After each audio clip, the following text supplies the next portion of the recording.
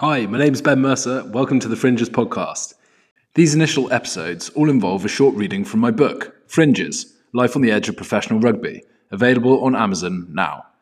Future episodes will further explore some of the issues raised in the book, with guests from around the world of professional sport. Without further ado, here's a short reading from Fringes, Life on the Edge of Professional Rugby. Year 1, Crossing the Channel. When the ball I passed hit my winger in the face, knocking him over and halting the session, I looked around at the desolate training pitch in the French public park and my motley collection of new teammates in a random array of training attire and thought I'd made a big mistake. I'd signed for a year at Stade Rennais, a project team with wealthy owners and lofty ambitions in the north of France.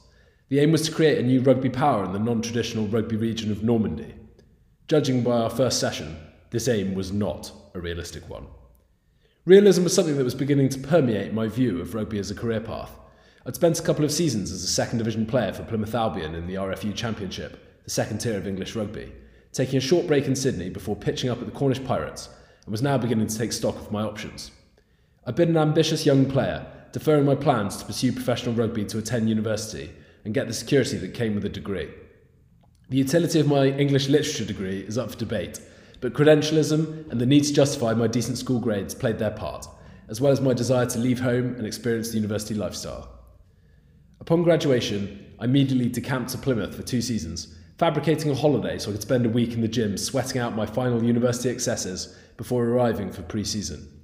After 2 years in Devon, I headed to Australia for a couple of months, which turned into almost a whole year, before heading back to the UK where I saw the Pirates as an opportunity to restate my claims of being a good enough player to reach the Premiership. Rugby is not a good option as a career path. Even if you avoid serious injury, your career will be over in your 30s, and the average Premiership salary is about £150,000 a year.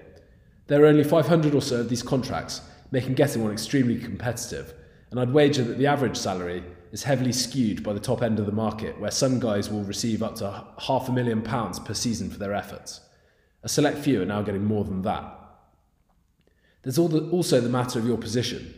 If each team had 4 players in each position, then you would need to be in the top 50 players in yours to get a deal. With hundreds of thousands of registered players in the UK, as well as talented foreign players being readily available, the odds are not in your favour. The Championship is far less well remunerated, while offering you little to no job security. Most deals are 1 year long and liable to be snatched away from you if injury suddenly makes you unavailable for any substantial length of time. As an outside back in my mid-20s, I was no longer a young player, but almost a mid-career professional, and unless something changed for me quickly, my youthful dreams at the top level of the sport would remain just that.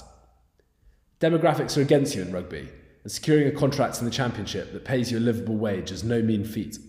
Extending the statistics quoted above means that you're probably in the top 100 players in your position in the country if you're playing in the Championship. Yet this is not enough to guarantee a living. Many contracts are less than £20,000 a year, while some are as little as £6,000.